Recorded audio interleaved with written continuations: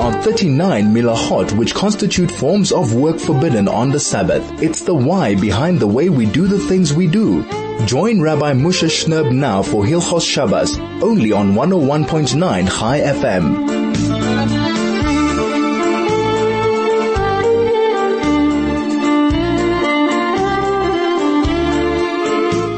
101.9 Chai FM. Welcome to Soul on Chai FM this Erev Shabbos afternoon. Parshat Chayei Sorah Tafshin Pei Gimel. An incredibly warm welcome to all of our radio family. Thank you so much for taking time on a very busy Friday afternoon to come join us, to come learn some Torah, to come be inspired and make this Shabbos Kodesh a very, very special Shabbos Kodesh in our lives. We start right away with the Parsha by Chayei Sorah. Me'ah Shana, the Esrim Shana, the Sheva Shonim, Shnei Chayei Sorah. Sorah's lifetime was 100 years, 20 years, and 7 years. The Chazal and the Medrash relate quite an intriguing story. Rabbi Akiva was giving a deep, intricate shir, and he noticed that his students were kind of drifting off. In order to arouse them from their slumber, he presented them with a question, more like a riddle. It says, why did Esther merit to reign over 127 countries? He answered, she was a descendant of Sarah Imenu, who had lived 127 years.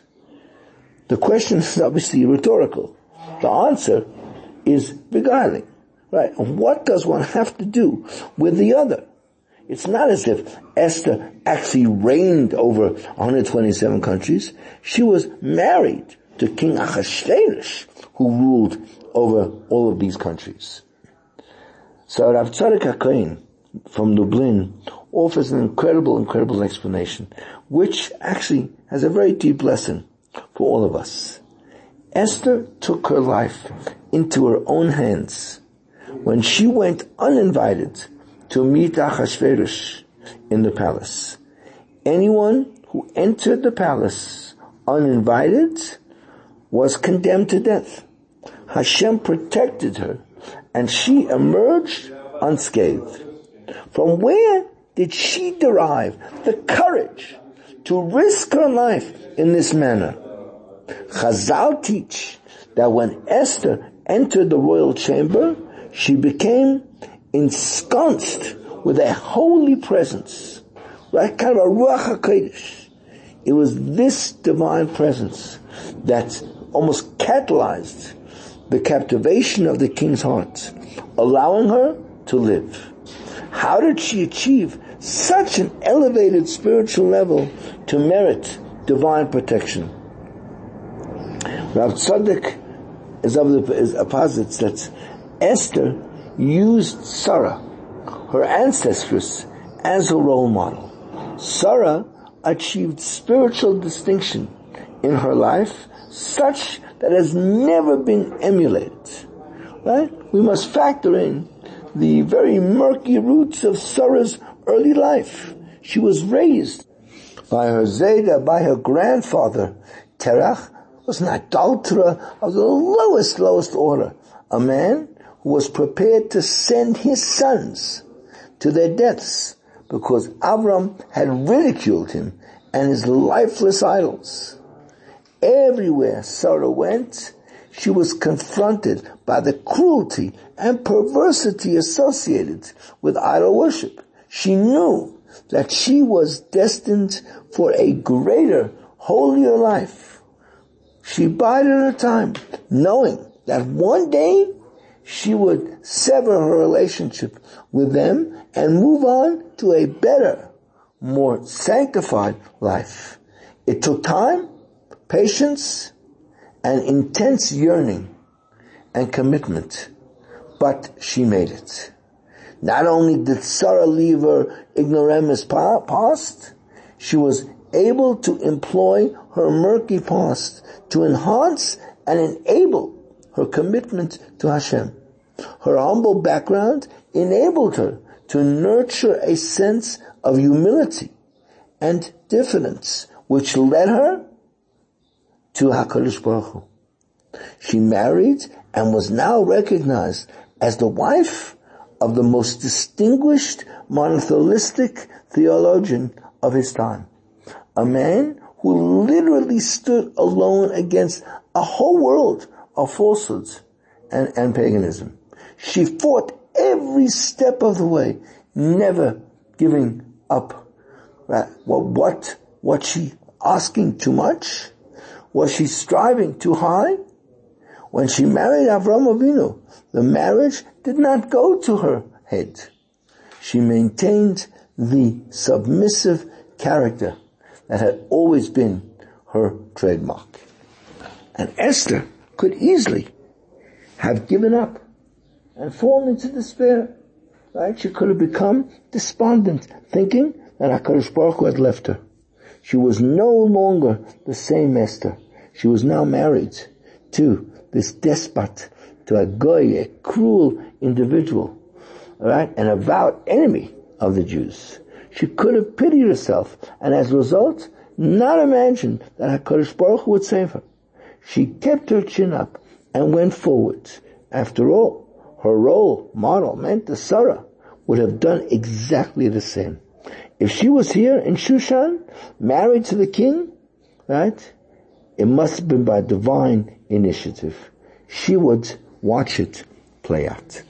101.1 Chayei FM, this is Soul to Soul. We'll be back, lots much more on coming. This is Hilchos Shabbos with Rabbi Moshe Shnerb, only on 101.9 Chayei FM. 101.9 Chayei FM, this is Soul to Soul, back on your radio.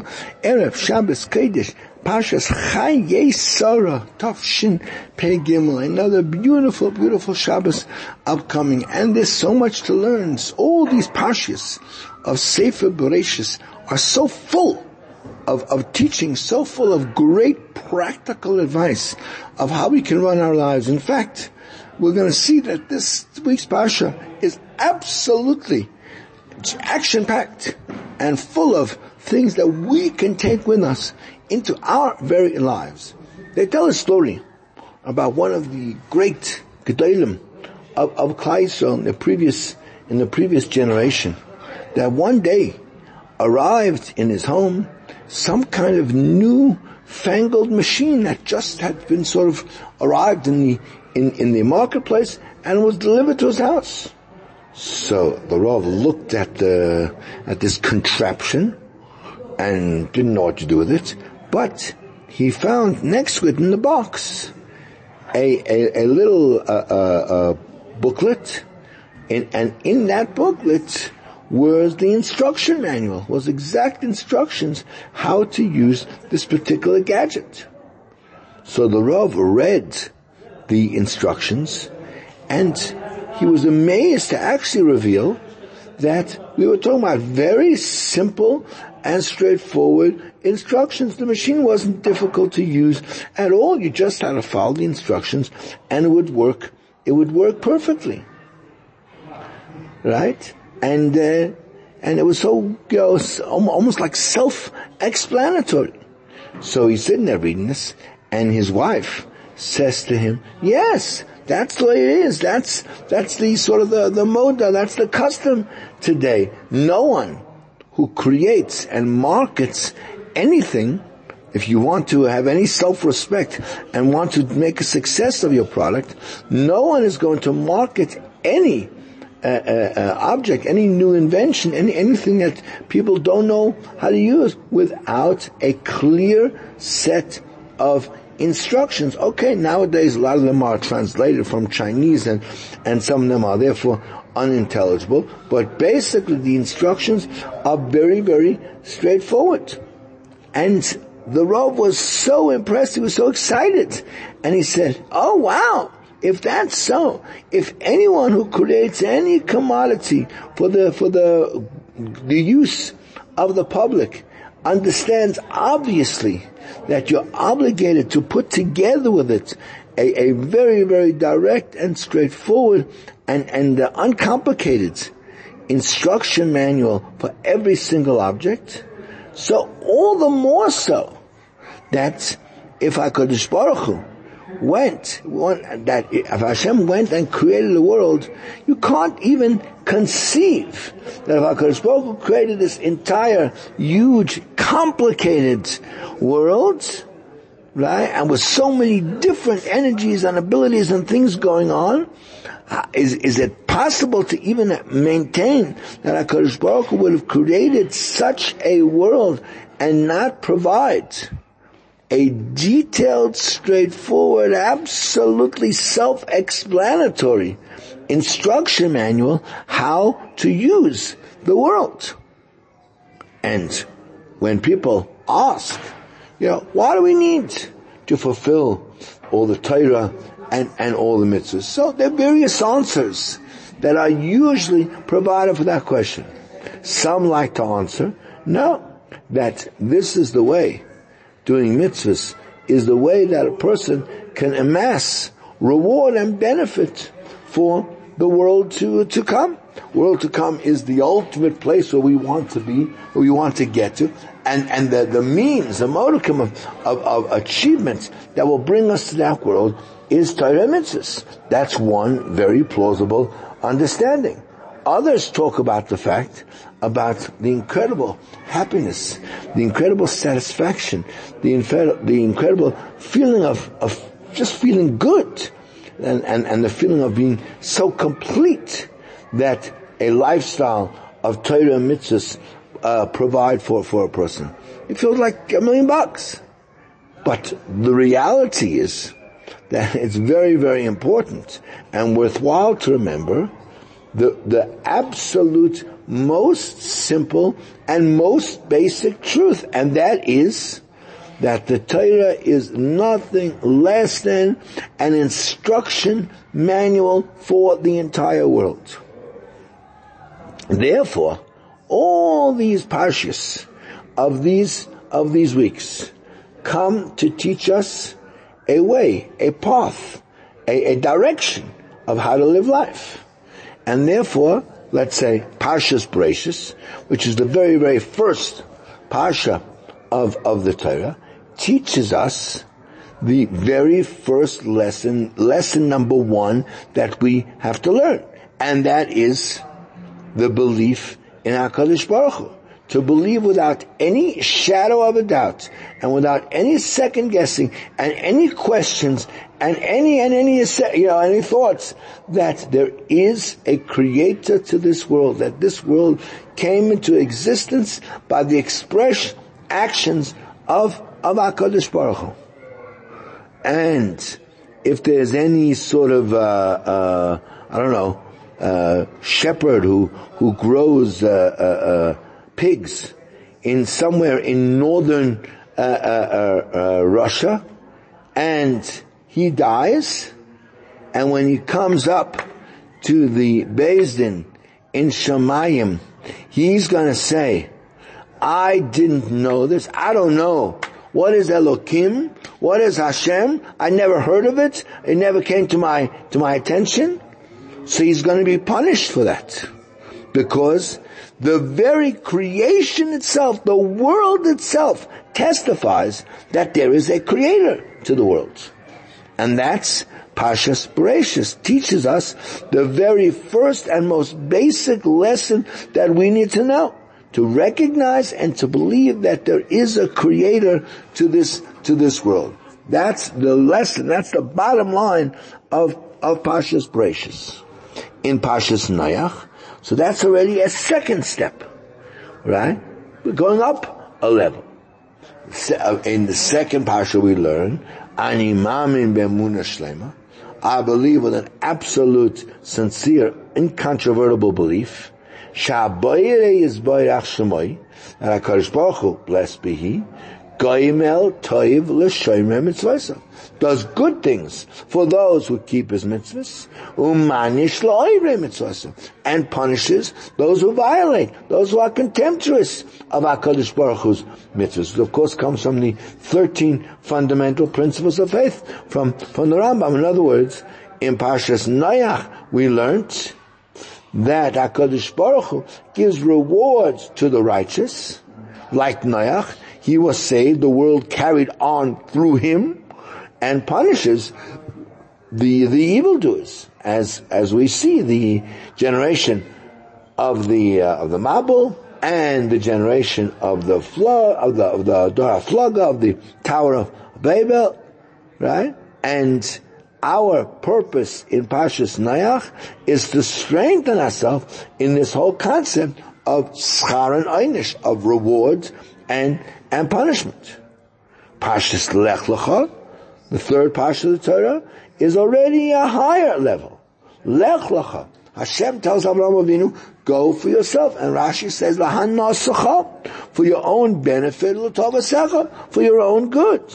Avraham Avinu know that when he left the city of the area of Haran, and he went to Eretz Yisrael, he knew that that's going to bring him all kinds of rewards. But he doesn't make this great trip. He doesn't make Aliyah. He doesn't move himself because he wants to get the reward, only because he knows that this is the will of HaKadosh Baruch Hu. And he loves HaKadosh Baruch Hu, and therefore he wants to do what Hashem tells him to do. This is already a different level. This is a yira. This is an awe of the raimamus, of the greatness and the love of HaKadosh Baruch Hu. And therefore Avram Avinu is called Avram Oihavi, the one who Hashem loves, because he showed in his great devotion, following all of Hashem's instructions, in spite of the fact that he knew that as difficult as it was. Parshas Vayera, this is already yet a higher level, where in this parsha we learn about Akedas Yitzchak, that a Jew, right, because of his great love towards HaKadosh Baruch Hu, is even prepared to give his life and to die al Kiddush Hashem. We're going to come back with this discussion in a moment. This is 101.9 Chai FM. The program is Soul to Soul. Please stay with us. We're just getting started. This is Hilchos Shabbos with Rabbi Moshe Shnerb, only on 101.9 Chai FM. 101.9 Chai FM. This is Soul to Soul, back on your radio. Erev Shabbos Kodesh, Parshas Chayei Sarah Tov Shin Pei Gimel. We are talking about great and important lessons that we learn from the parshas that we've had so far this year, because we established that the Torah is in fact the instruction manual, the how to use it for this world. And we mentioned just before the break that Parshas Vayera is the parsha that teaches us that a person is even required to make the supreme sacrifice, even of his life sometimes, because of his great love of Hashem. In fact, the Rashba brings in his responsa. He says, the pasuk says, Ki alecha iragnu kol hayom. We've been killed for you, HaKadosh Baruch Hu, for your sake, every single day. He says, how is it possible? How could a person be killed every single day? So he says, no, it means every single day when we say the Shema, we say, V'ahavta et Hashem l'kech, you must love Hashem, b'chol levavcha, with your hearts, b'chol nafshecha, with all of your life, with everything, with all your soul. And the Gemara learns that means that it's as if, so by us saying that we're prepared to do that, and with a conviction, we're prepared to do it, so that as if we are being killed for HaKadosh Baruch Hu's sake every single hour. Why? Because anyone who agrees to this ideal is as if you actually fulfilled it and carried it out. An example to the great, incredible Mesiras Nefesh and self-sacrifice of the Jewish nation.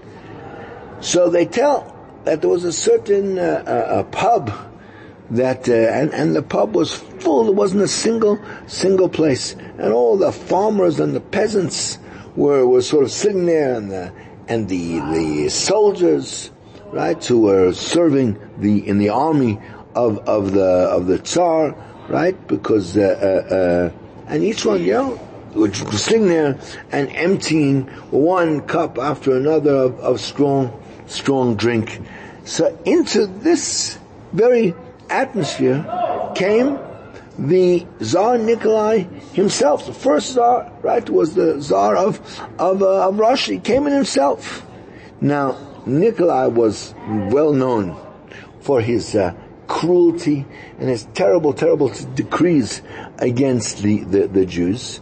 In fact, the severity of them was literally the most severe of all them was, of course, the decree of the Kantanistim, where these little children, Jewish children, right, were grabbed, kidnapped often from the hands of their mothers and sent away to the army camps, and there they had to remain for many decades of years, with the main purpose being to try to make them forget their very identity as Jews.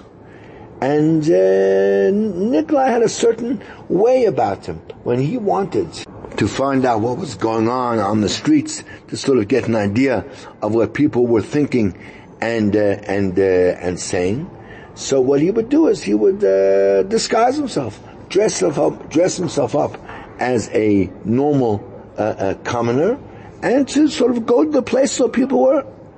So when he came into this particular bar, so he sat down, next to one of the soldiers.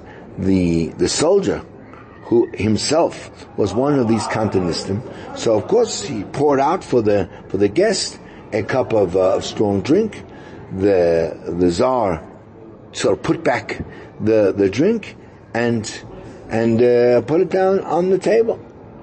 So the soldier,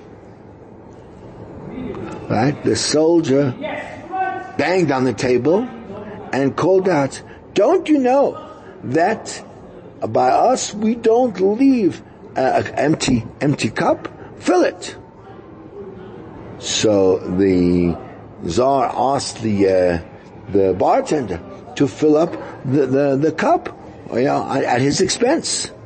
So the two of them sat there together and drank for a few hours, right? When he was, to a great extent, completely drink. So the soldier wanted to pay his tab. But then he suddenly realized that he didn't have enough money. And he drew his sword from his scabbard and gave it to the bartender and said, "Look, in a few days he would come, he would pay his debt. Until then he should keep the sword as a pledge." Right? So the Tsar, who was disguised, so he separated from this soldier, but before he did, he found out his name and whatever troop he was serving with. The next day, the commander of that particular platoon received a urgent notice that the Tsar is going to come today to visit the camp. So obviously everyone was in fear, everyone was completely scared of the visit of the Tsar, because they knew very, very well that he was a bit of a crazy person, and he could do anything. Right? He could just on a whim decide to kill people, right? Even for the smallest detail that he didn't like. This Jewish soldier was an absolute frenzy. How was he going to stand in the parade without a sword? So he thought of an idea. So what he did was he peeled a piece of bark off a tree and formed it into the shape of a sword, and he colored the wooden handle in the color of the appropriate color, until it actually looked like a real sword. And he put it in his scabbard, And he hoped that the Tsar's discerning eye wouldn't be able to see the difference. So the parade began. The Tsar went up and down the rows of the soldiers and stopped right in front of the soldier who he recognized from the day before. But of course, the soldier had no idea that this was the man who he had been drinking with all day yesterday.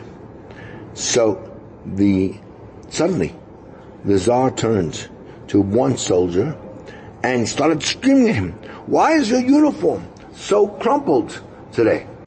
Of course, this was an absolute fabrication. The uniform of that soldier was pressed to a razor-sharp crease and was absolutely immaculate. But when confronted by the Tsar, this soldier turned white and began to somehow defend himself. But the Tsar, just kind of that even made him more angry. And suddenly he turned to this Jewish soldier and commanded him, "Take out your swords and remove the head of that soldier who's standing next to you. Execute him on the spot." So the soldier started thinking, racing, what's he going to do now? Right? So he began and he says, "My master the Tsar says, I would love to fulfill the request of our master as you command to me, but my heart tells me that all that my friend over here is absolutely innocent. He did nothing wrong, and he's not deserving of this punishment. And therefore I'm begging you, I'm asking from the favor that if in fact my friend did not sin and isn't guilty at all, so then the sword that I have should turn into a sword of wood." And when he said this, he removed the sword from its scabbard, and guess what? It was a wooden sword. The Tsar enjoyed very much the tremendous chokhmah of that soldier, and he kind of placed himself, right, as if he was a friend of his almost, and said that this tremendous miracle that happened proves that in fact the soldier is innocent, and I pardon him for his sin, and I'm going to actually raise his rank. Right? The Tsar left that troop, but he never forgot this very, very clever soldier. And he followed after him, and in fact occasionally invited him to his palace to speak with him occasionally. Right? And he instructed that he should be raised also. He should be promoted to a higher level until he actually became a general in the Russian army. One time when they were sitting and talking together, so the Tsar said to him, says, "I know you know that you like to mention on a regular basis the creator of the universe. Tell me," he asked him, "do you go to church quite often?" So the Cantonese soldier answered, "Yes, I am a believer in God, but I've never ever gone to a church because I am Jewish." A cold sweat broke out on the face of the Tsar, and you could hear the tone of his voice rising. He says, "What? Have you been tricking me all these years? You never revealed to me ever that you were a Jew, and you allowed me to promote you to the level of being a general?" The soldier tried to explain to him that the Tsar never asked him what his religion was, and from his side he never intended anything to hide anything from the Tsar. But now, if the Tsar wants, so I'm prepared here. I'm prepared to give back my stars and go back to being a simple soldier without any rank. And the Tsar refused to accept his suggestion and said, no, I see that you have a tremendous potential and a great future, but I'm not prepared to come to terms with the fact that you are a Jew. And therefore, he suggested right away that the soldier change his religion, and he himself would attend him and the queen would come and attend the conversion service, but this soldier would then become part of the royal family, and he would get tremendous wealth and tremendous honor. The soldier thought to himself that after that he's so far away from anything Jewish, what's the point? What's the point of him remaining a Jew? The potential for him to grow and become part of the Tsar's own family would be much better.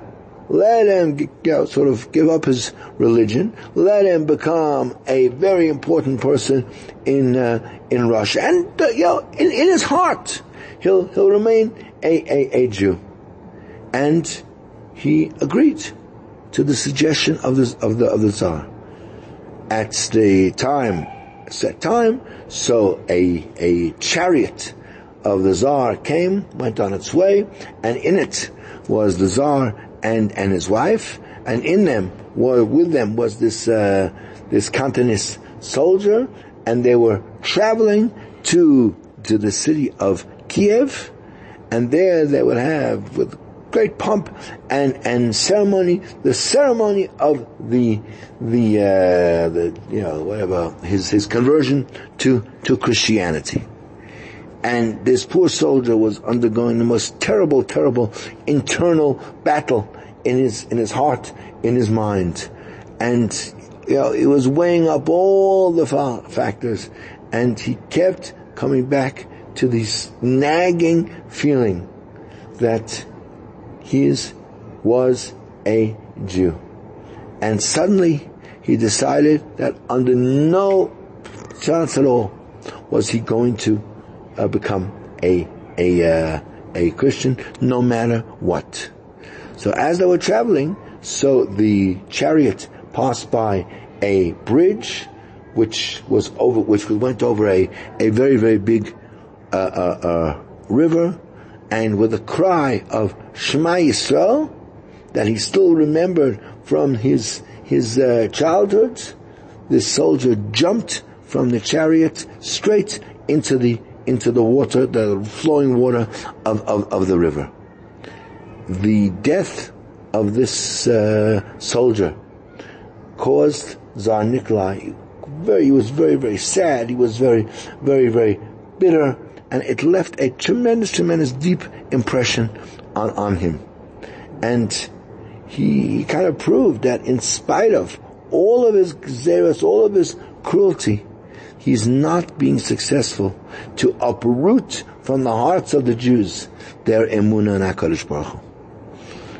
After Akedas Yitzchak comes Parshat Chayei, which is even a higher level than Parshat Vayera, because in Parshat Chayei we learn that it is incumbent upon us to give ourselves not only for Hashem's life, but even for another person. It's very easy for a person to die for HaKadosh Baruch Hu. But now the Torah is teaching us something much more difficult, that we have to prepare to sacrifice our lives for another person. When we read the story of Rivka, straight away we raise our eyebrows. This is a very difficult story to understand. Here's this girl, let's say she was 3 years old, with extraordinary strength, runs to the well, draws water for Eliezer. Afterwards, he asks, and she draws again and again, this time for his 10 camels of Eliezer. And even she actually gives him to drink with her own hands. And on the other hand, Eliezer is standing there, he's just standing there like a stone. As in fact the Gemara says in Nedarim that Avraham Avinu took Eliezer himself to fight a war against the 4 great kings of the world. And nevertheless, he doesn't offer to help her, this young girl, and she works so hard for him. In addition to this, the Gemara in Shabbos says that that a slave wears a particular emblem on his clothes that everyone should know that he's an Evet, and therefore, most likely, Eliezer also had this symbol of his slavery on it, and Rivka knew that he was just an Evet. And that makes it so difficult to understand what's actually going on here. She was standing there working, he's standing there just watching her. What's happening?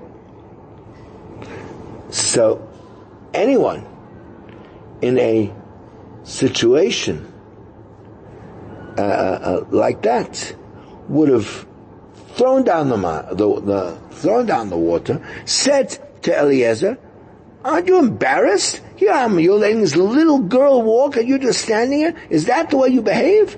And I'm not interested in whatever you're here for," and run away and go home in anger. Not Rivka. Rivka saw standing in front of her a command of Hashem. What does Hashem want from me? Right? And this other person doesn't help you? Fine. That doesn't interest her at all. She's just interested in doing what Hashem wants her to do. And why, in fact, does Eliezer not help her? Because Eliezer had fed the camels before they left home, and expecting it would be a long journey. But it wasn't. Eliezer had tfitzas haderech, the ground shrunk, he got there the same day. And therefore he knew as a fact that the camels weren't even thirsty. So there was not going to need to be any major effort of drawing and drawing and drawing. On the contrary, the test over here was, as Rabbi Mishpash says, that if you want to see if a wife is worthy of being a good wife, see how she reacts when she's challenged. Does she get upset, or does she take it and is silent? And that was the test that Eliezer was testing her with. How is she going to react when I stand by and as if make it that she has to draw water for all the camels, even though the camels don't need it?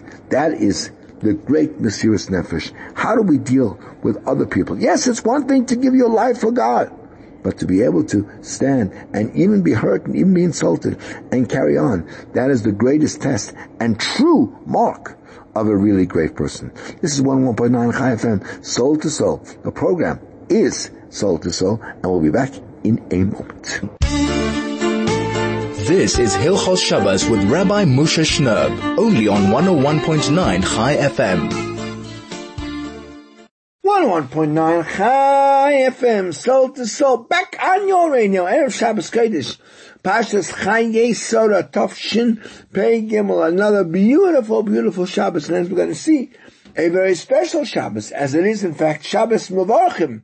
This week, Shabbos Mevorchim for Kodesh Kislev. We are just a month away from the Chag of Chanukah, already starting to get excited about it, as certainly also we approach the end of the business year. Schools are soon going to be winding up, even businesses might be, so there's lots to look forward to, and of course Chanukah is part of it. As we always do at this time on the show, just to give you the important details you need for this coming Shabbos Kodesh.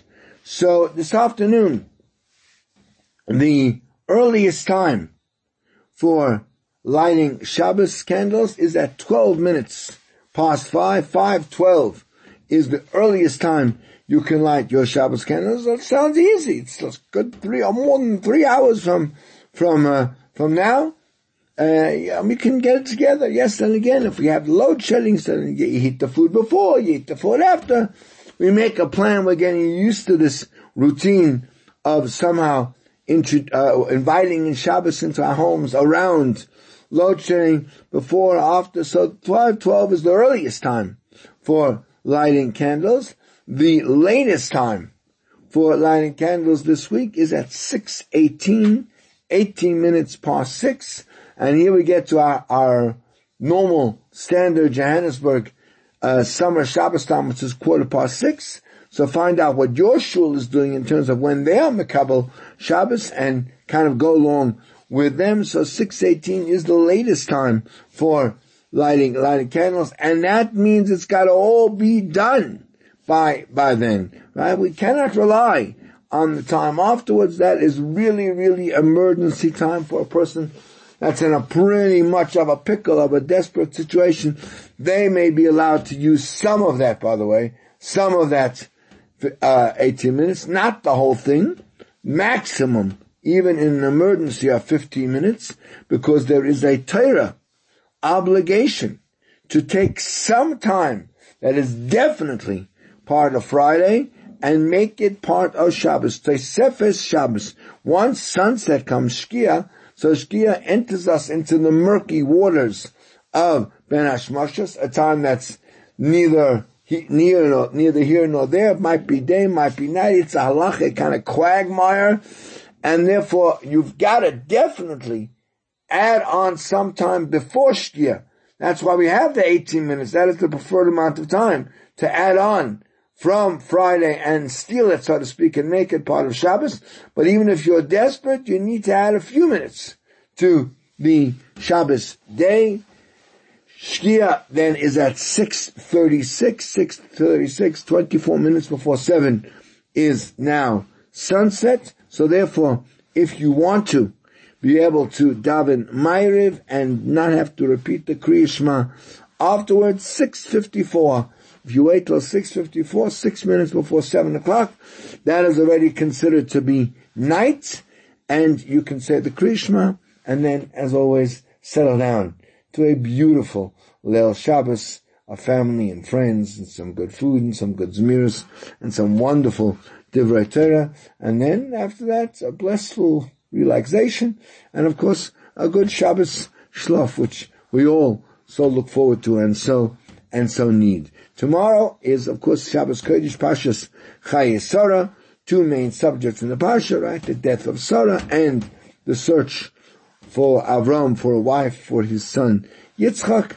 The Haftarah is parallel to the Parsha, the beginning of the book of Malachim, with David HaMelech is elderly, Melech David Zaken, which parallels Avram Zaken, and the sort of the feud over the succession to the kingdom. But the big news is, of course, that this Shabbos is Shabbos Mevarchim Chodesh Kislev, which Chodesh Be'ez Hashem will be on Thursday and Friday of this coming week. So whatever it is that your shuls kind of throws for Shabbos Mevarchim, a good shalom, an extra special kiddush, whatever it might be, a kumzitz, a shir, whatever it is, participate, be part of it, and get ready for a beautiful Rosh Chodesh later in the week. The Shabbos is getting longer, Baruch Hashem. Shabbos Kodesh ends tomorrow night at 11 minutes past 7. 7:11 is the end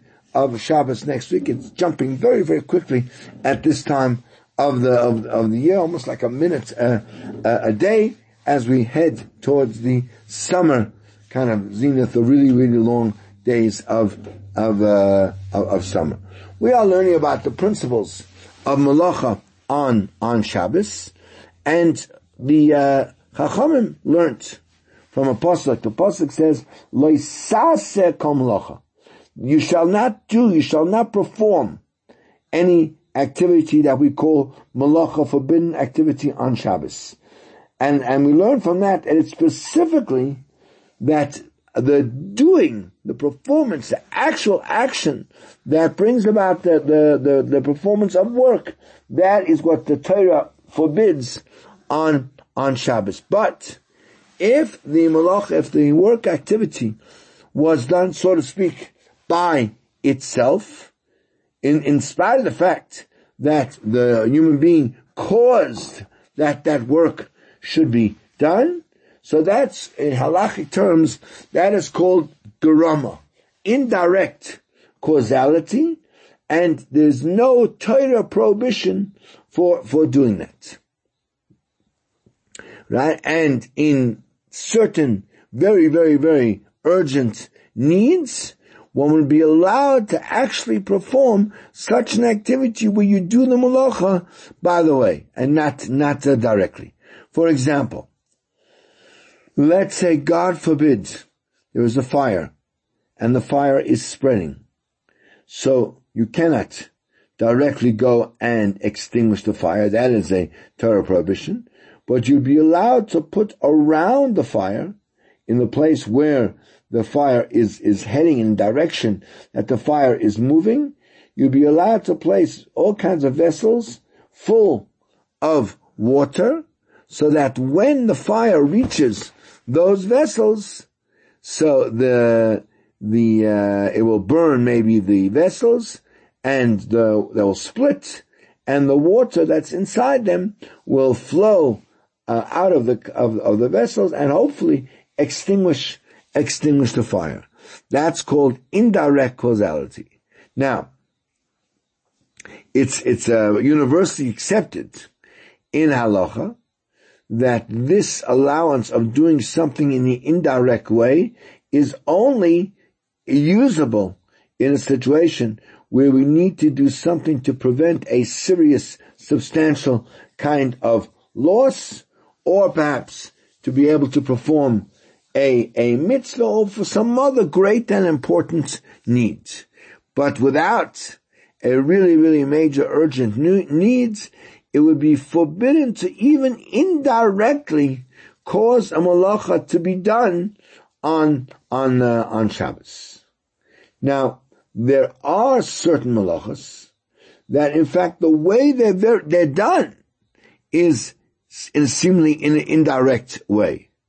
And therefore, those kind of malachas, even if one would do them in an indirect way, since that is the way that malacha is performed, so then you'd be liable, you'd be chayev for doing that malacha. Let's say, for example, let's say if someone does an act of winnowing, where he throws the wheat up, and the wind comes along and blows away the chaff and stuff, and the kernels drop to the ground. Even though the actual sorting of the chaff from the grain takes place through the wind, and all you're doing, you're just causing it by throwing it up. You're not actually doing any part of the separation. But since that is the way that malacha is actually performed, the person who throws up that wheat in order to separate the chaff and stuff from it violates a Torah prohibition of the malacha of Zayrah.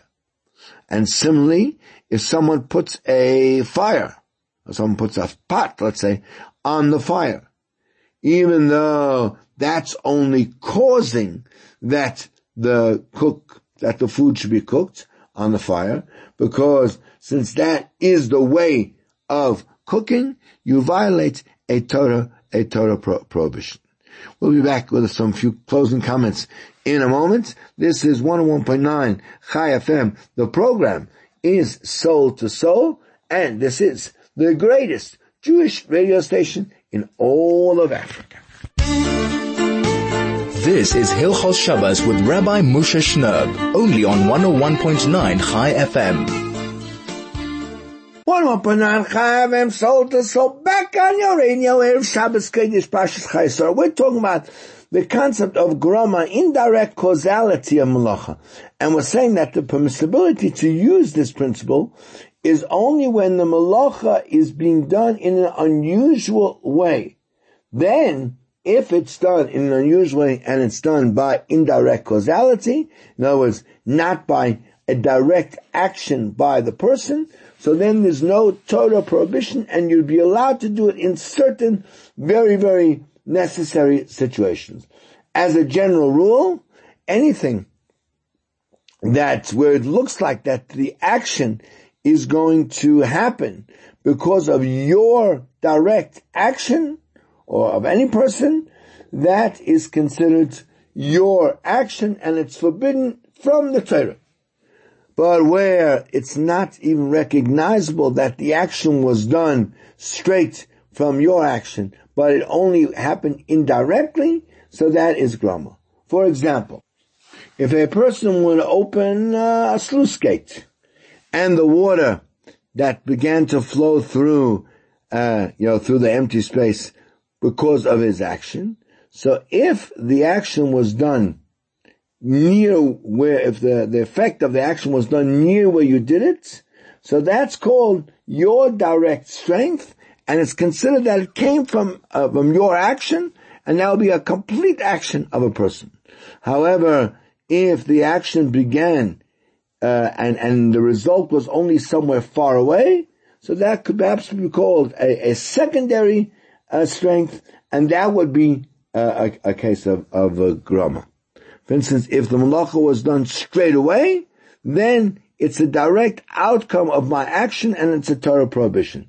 And if it took a little while to happen, that's such as much of the new technology we have today for Shabbos, where it's constructed in such a way where several activities happen and your, let's say, flicking of a switch is not the direct cause of whatever happens. It happens through several stages. That already then reduces it to a level of grama. In any event, if that is the way that particular malacha is done during the week, that the action of the person causes that the malacha happens somewhere else, and even after a long time, since that is the normal way of it happening, that would not be called grama, but a proper action that is a Torah prohibition. Because the reality is that grama is only when I cause the doing of malacha, not in the way that it's normally done. That brings us really to the end of our show today. Thank God we, Baruch Hashem, managed to learn together, and it just remains to me to take the opportunity to thank every single one of you for joining and being part of our show. It makes such a difference that you're here and listening and, hopefully gaining and learning from it.